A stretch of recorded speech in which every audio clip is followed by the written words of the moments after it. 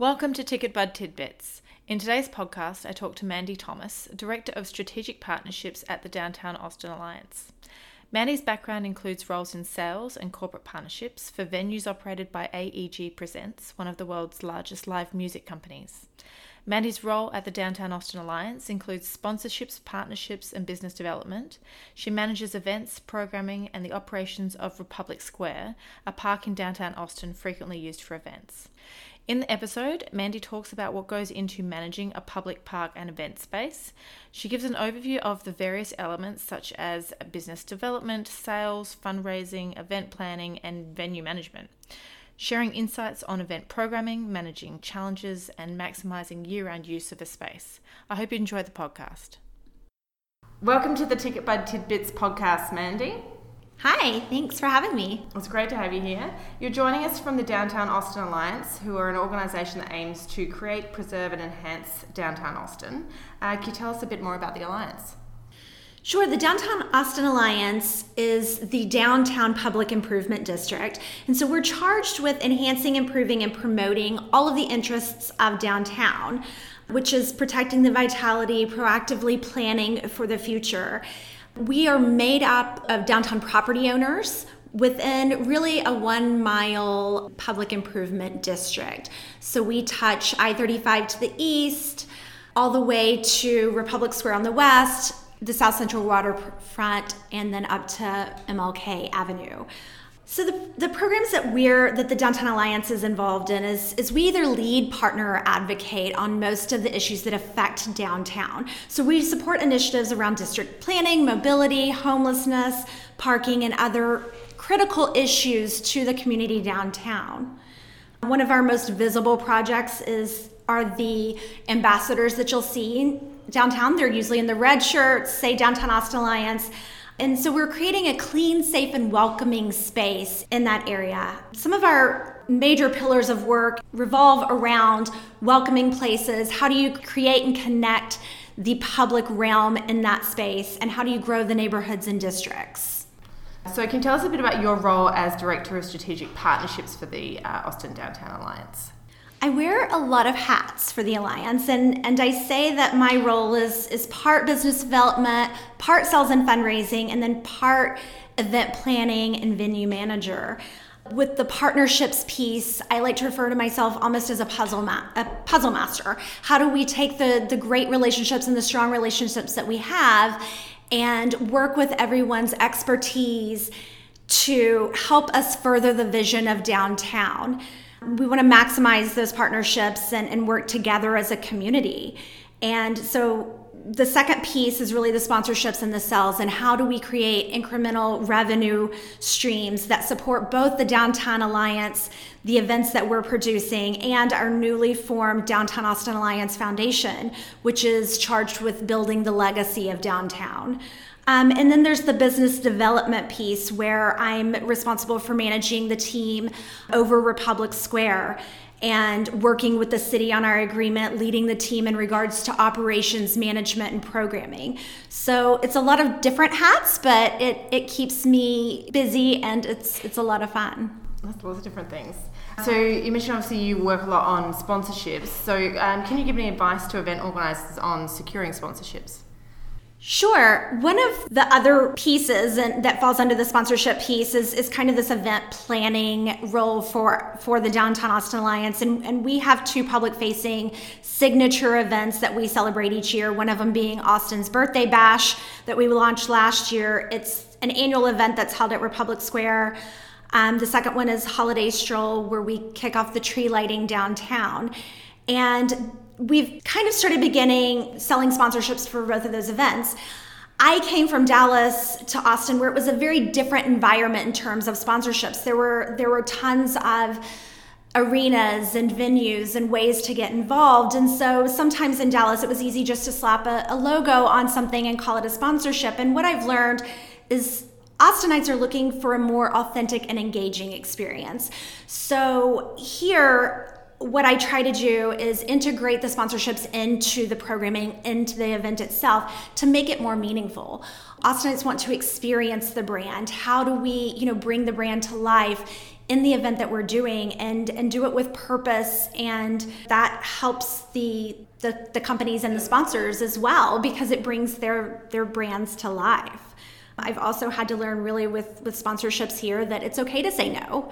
If it's not in the integrity of the event and it doesn't help supplement the event in some way, it doesn't mean you have to make it fit. Yeah, if it doesn't add value, then it doesn't make sense. I like the idea that it's more of a, Austin's got this very community, big town vibe to it. And so I think that makes sense for the sponsorships to also sort of want to have that closer relationship and be more involved and not just, here's my logo, slap it on a fence.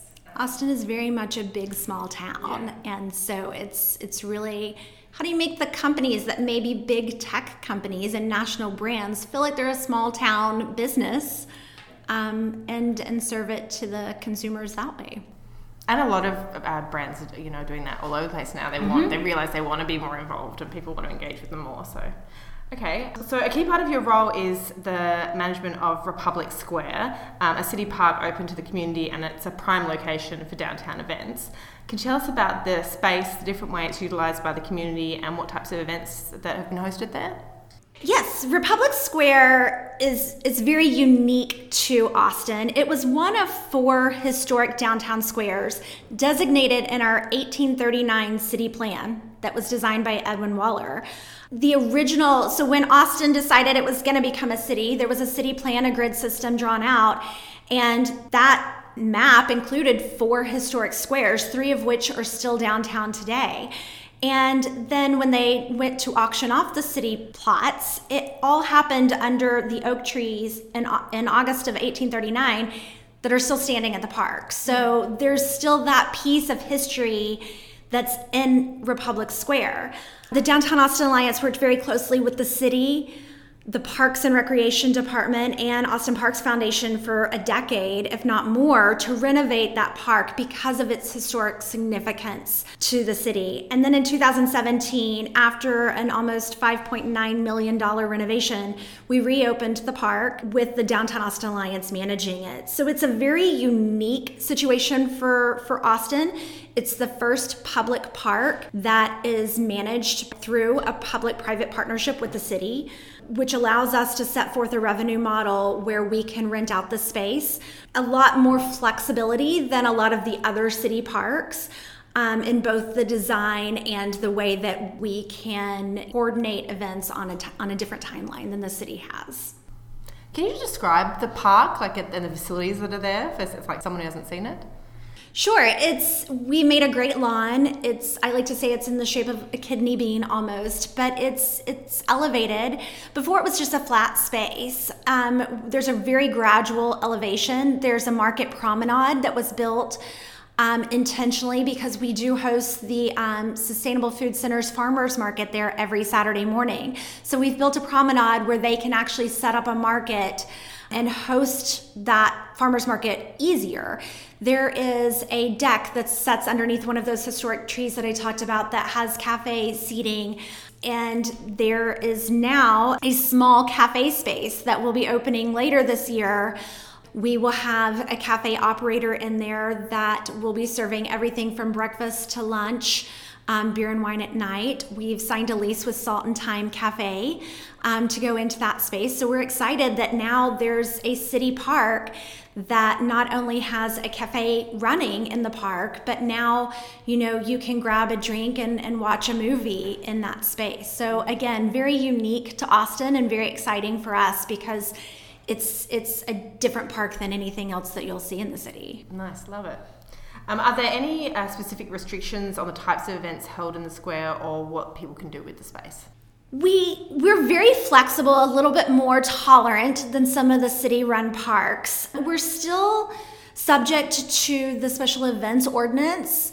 So we do go through the city process for special events. If certain trigger points are met, and we help kind of talk event producers through, what that threshold is.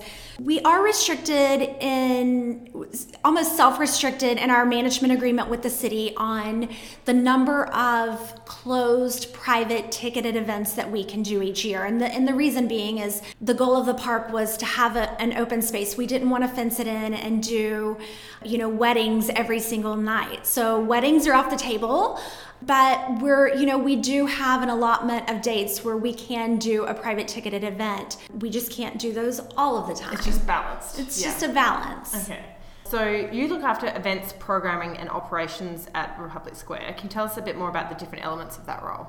There's a lot of elements to that role and a lot of things that I've had to learn in my role. The easy part is that, we're a venue manager, and so we're able to curate the programming that goes into that. And that's really the fun piece where we're brainstorming with our partners downtown and, what are authentic and unique ways to use this park. Obviously, yoga in the park and a movie series is much needed and well attended, but it's also something that you can go into any park in the United States and do. So how can we use this space and come up with something that's a little bit more authentic in Austin? And we've worked with Austin Community College, and they've conducted foreign language classes for kids of all ages. So from 5 to 50, you can learn a foreign language on a Saturday morning with Austin Community College. We've worked with, different events to how do you weave the culture into the park and the history of the city. Then on a venue management side, it's, how do you take in the rental applications, determine what events make sense for the space, work with the producers on the event permits that they need and the best use of that space. And then there's this whole new element that is the operations of a park and learning how to take care of the grass. Yeah. So that if you pop an event up, it's not going to kill the grass immediately. And so working through the irrigation systems and the landscaping and the rest periods for grass, which is a whole new concept for me. But grass needs rest, and you can kill grass. And luckily, I was the first one to kind of test that and burn it out. And so now I know what you can and can't do. Absolutely, yeah. When you've got a lot of people and a lot of events going stuff, they're going to trample the grass. So can you talk a little bit about managing programming? You said you do try to balance the types of events, but what sort of events are you looking for?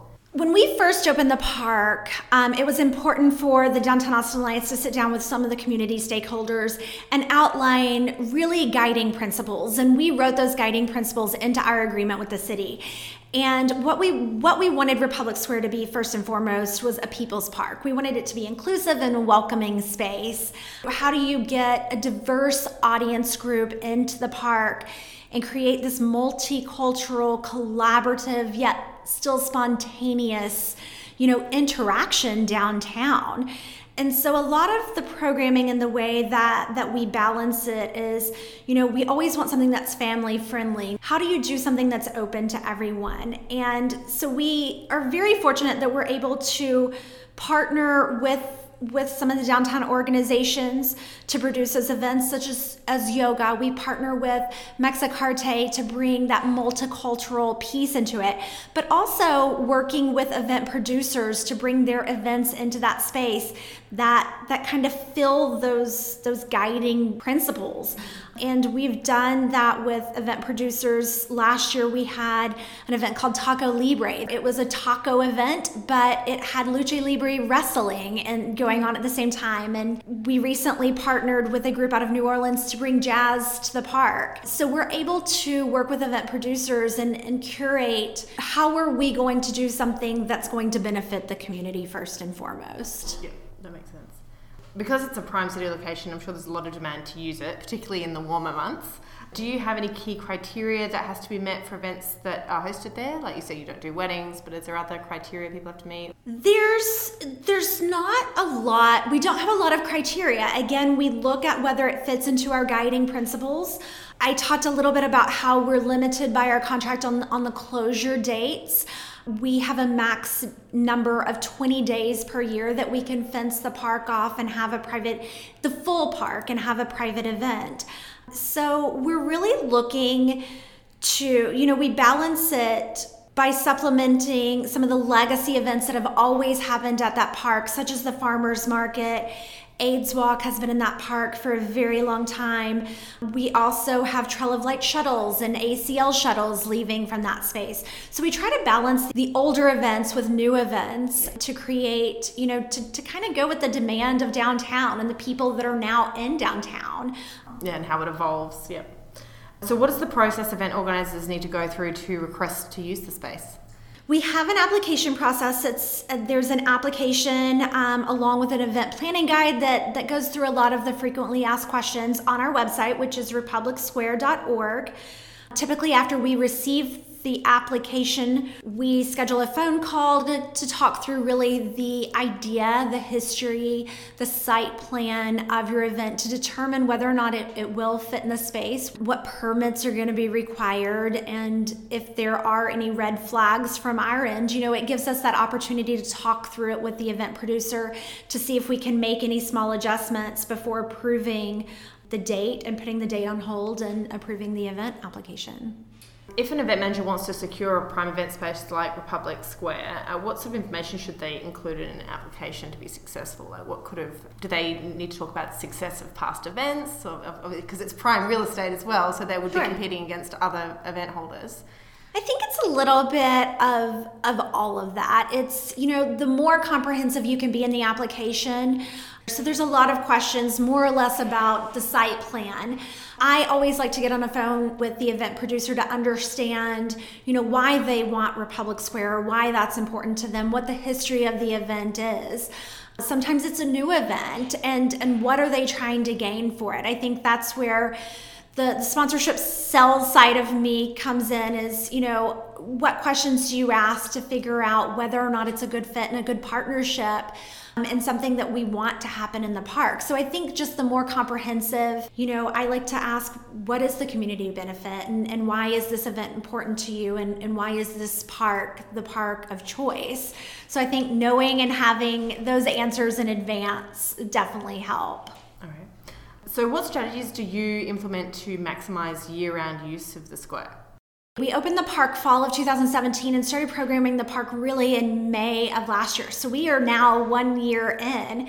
It seems like it's been a lot longer than that, but we're still working with the programming and the events. One of the things that we do know is that we have to build in that rest time into the grass and the lawn, and the rest is seasonal. So in the summer months where it's really hot blaring heat on the grass, there's more rest than it's needed in the fall or the spring when we're getting a ton of rain and saturation and have really green grass. So that operation schedule helps us a lot. We know that we don't have to heavily program the park in the summer months. With that being said, we've also learned that Austinites are very heat tolerant and will come and stand outside in 100-degree heat and do yoga throughout the summer. So sometimes it's just as simple as that, as partnering with a fitness program and doing fitness year-round, or they'll come out and sit and watch a movie in the middle of the summer.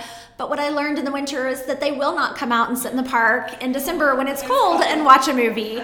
So right now it's a lot of trial by error, figuring out when in the season you can do things. But it's been very easy so far for us to actually program, place events. Austin's so event heavy that with South by in the spring and everything else happening in October, a lot of the event planners have gotten creative with the months that they're hosting and producing events. So that's really helped us out a lot as well. Yeah. Sounds like Austinites are very much like my hometown of Adelaide, which is Austin's sister city. Oh. We're all out and about in the summer, and then come the colder months, everyone hibernates. Yes. We're not going out. Which makes sense. I'm the same way. So what are some of the key challenges of managing a public park and event space such as Republic Square?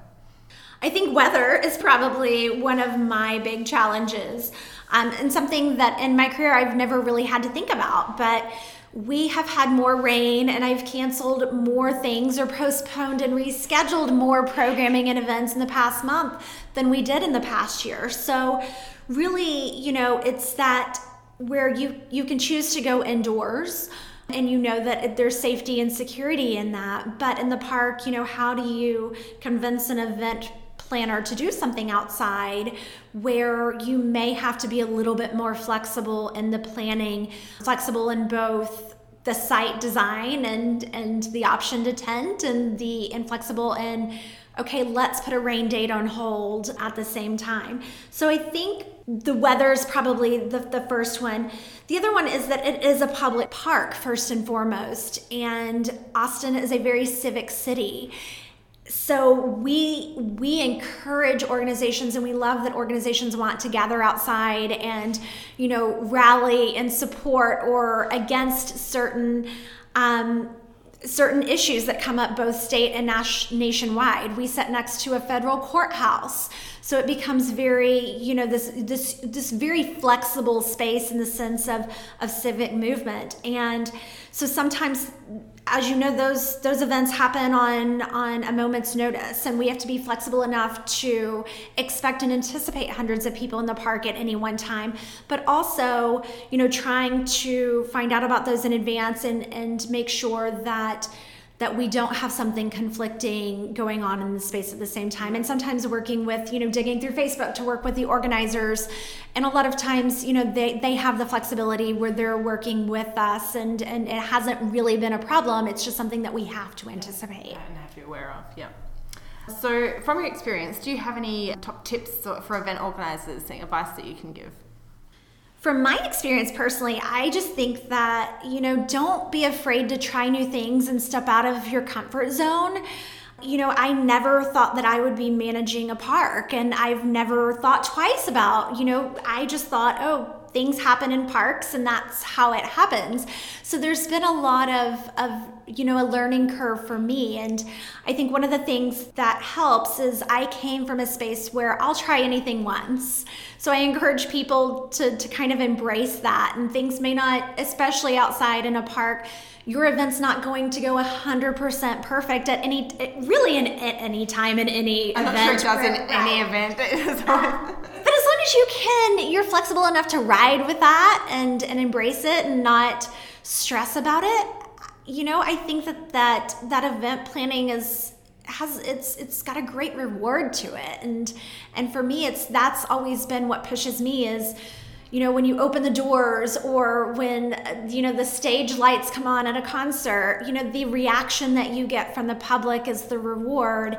So particularly with the park, the reward is seeing people use it and come together. So don't be afraid, try new things. Yeah. You might have covered this, but I was going to ask about if you've been given any great advice at the start of your career. I think it's kind of along the same lines. I didn't start in the concert industry. I honestly started in nonprofit or for-profit education, and I was really drawn towards events, and that's what I wanted to do. And I, had people encouraging me throughout my journey and telling me, as long as you're flexible and open to new experiences, then things will happen, and they have. I went from concerts into a nonprofit downtown organization, which seems like a major step away from what I was doing. And at the time, I honestly thought that I was stepping away from the events world and needed that for a minute. But it's all come back full circle, and it's because I was open to those different possibilities and embrace them when they did come up. So really, challenge yourself, be open to the possibility, and be confident in your knowledge and your expertise in something, and do what you feel is right. And I'm confident in that it leads you on the right path. I think if you, know your skill set and your experience, even if it's an area you haven't worked in before, it translates. Absolutely. So we'll finish off with, can you tell us about a great event you've attended? And this question is so hard for me because I've really been fortunate enough to, I've been in the events business now for almost 20 years. So I've attended the good, the bad, the ugly. That's why everything. I like asking people on this podcast that question. And of course, coming from an event producer, you probably get this a lot. I walk into events with a different set of eyes than even my fiance walks into an event, because he goes and he's like, oh, this is so great. And I'm like, oh, they did this wrong, or how could they do that different? So logistically, it becomes difficult for me. But, Some of the events that I look back on and that were the most memorable to me, whether it was a concert or whether, it was a festival, are really the ones where you could experience it. We go to a music festival every year in California, and it's really because it's a more intimate festival. It's on the beach. It's more experiential. Their sponsorships are more integrated, so it's done in a meaningful way. I went to an event last year that was part of a bigger downtown art and cultural event, but there was a secret, it was called Hidden Walls. And so there was a secret kind of underground art scene where it was really, different artists paired together on either side of a wall, and they were competing in a length of time to see who could come up with the best mural. So it's really the things that help you experience a city that aren't necessarily about the production, but it's more about the authenticity of it. Yeah. Well, thanks for chatting with us on the podcast today, Mandy. Sure, thank you. Until next time, this was Ticketbud Tidbits.